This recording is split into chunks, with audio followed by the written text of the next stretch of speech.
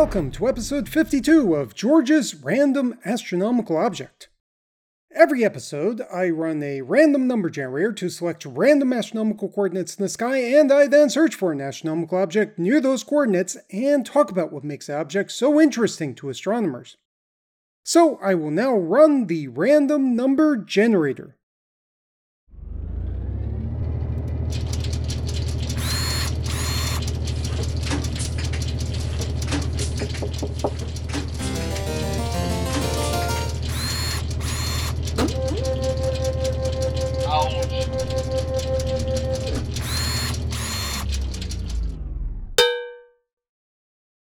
And there is a blinking red warning light on the random number generator indicating that it's low on toner. The coordinates for this episode, which look a little faded, are 17 hours, 2 minutes, 36.4 seconds for ascension, and plus 47 degrees, 4 minutes, 55 seconds declination. These coordinates point to the star HD 154345 in the constellation Hercules, and yes, that's the same Hercules that appears in Greek mythology fighting lions and hydras and all sorts of different types of animals. In large part, HD 154345 is a relatively ordinary star. It's slightly hotter than, but otherwise very similar to the Sun. It's somewhere between 2 and 10 billion years old, and it's located at a distance of about 59.59 light years, or 18.27 parsecs. Which means that I get to use my new Star Wars themed sound effects. Although less than 20 parsecs seems relatively close, there are actually quite a few stars, including Sun-like stars, that are closer than HD 154345. Nonetheless, some astronomers were interested in this star specifically because it was a kind of close Sun-like star. They were specifically interested in trying to detect exoplanets around the star. Astronomers who search for exoplanets have a few different strategies for selecting stars for their searches. Some astronomers like to look at the brightest stars in the sky because they are the easiest to observe. This is a strategy that has been used, for example, by the Transiting Exoplanet Survey Satellite and the Kilodegree Extremely Little Telescope. And yes, that's the name of a real telescope.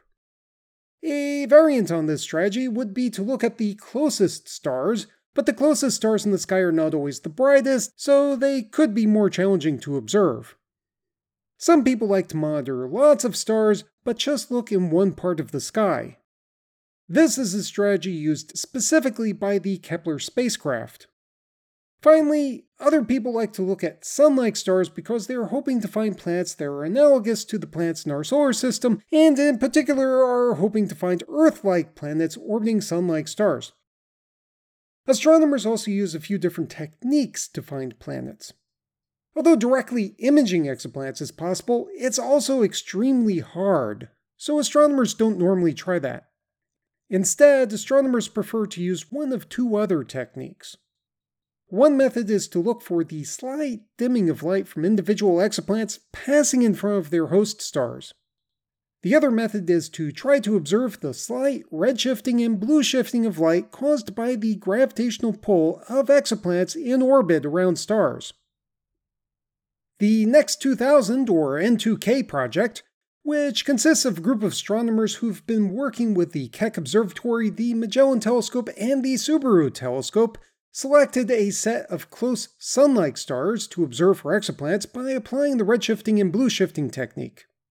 In terms of the objects that they selected to observe, they combined the nearby stars strategy with the Sun-like stars strategy. Their sample of stars included HD 154345, and eventually a planet was found in orbit around the star.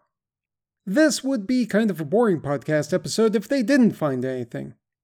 However, can you guess what type of planet they found? I will give you a hint. It is like one of the other planets in our solar system. I'll give you a few seconds to make a guess.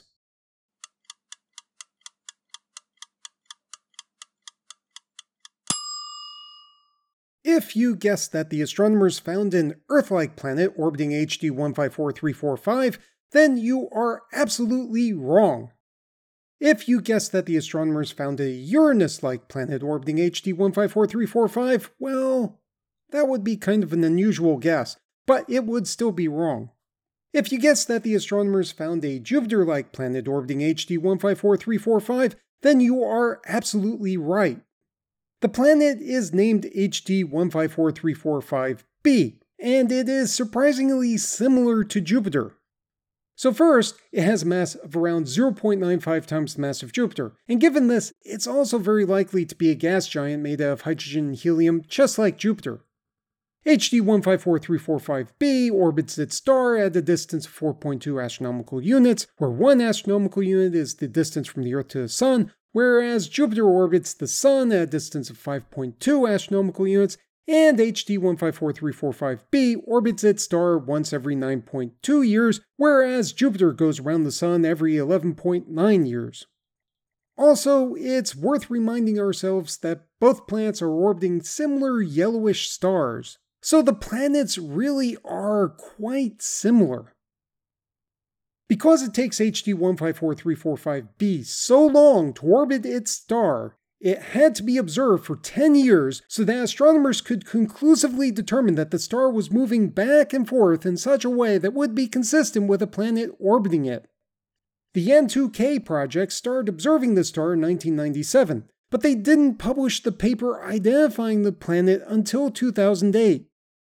Rather interestingly, the group got really impatient and actually published a paper in 2007 saying that they think that they found an exoplanet, but they need a little more time to prove that it's actually there.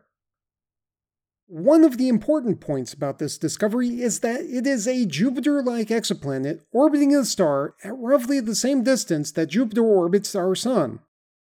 While this may not sound quite so astonishing, one of the problems with early exoplanet observations was that astronomers were finding a lot of gas giants orbiting closer to their stars than Mercury orbits our Sun. I discussed one of these types of exoplanets in episode 14. Planets that orbit close to stars are easy to identify because they go around the star so quickly that astronomers can see them complete an orbit in just a few days, whereas planets that orbit at a much larger distance can take a decade or more to identify. This means that when astronomers began finding exoplanets, they first found planetary systems with massive planets orbiting close to their host stars that looked nothing like our solar system, which was extremely confusing. It almost seemed like it was normal for gas giant planets to be located really close to their host stars, and it also seemed like the solar system was a rather peculiar planetary system with its gas giant planets unusually located far away from the Sun. However, the discovery of HD 154345b, as well as the subsequent discoveries of similar gas giants that orbit at large radii, have demonstrated that the solar system is not actually that unusual after all. So that's what astronomers find to be so interesting about HD 154345 and its exoplanet, and the location on the Earth's surface corresponding to the position of HD 154345 in the sky is east of Glendive, Montana in the United States. So I went to high school in Havre, Montana, so I'm fairly familiar with the state, but on the other hand, I never traveled to the area where Glendive is located. This part of Montana is in the prairie, but a lot of the eastern part of the state, including the specific location corresponding to HD 154345, is actually quite hilly, and the area contains quite a few badlands.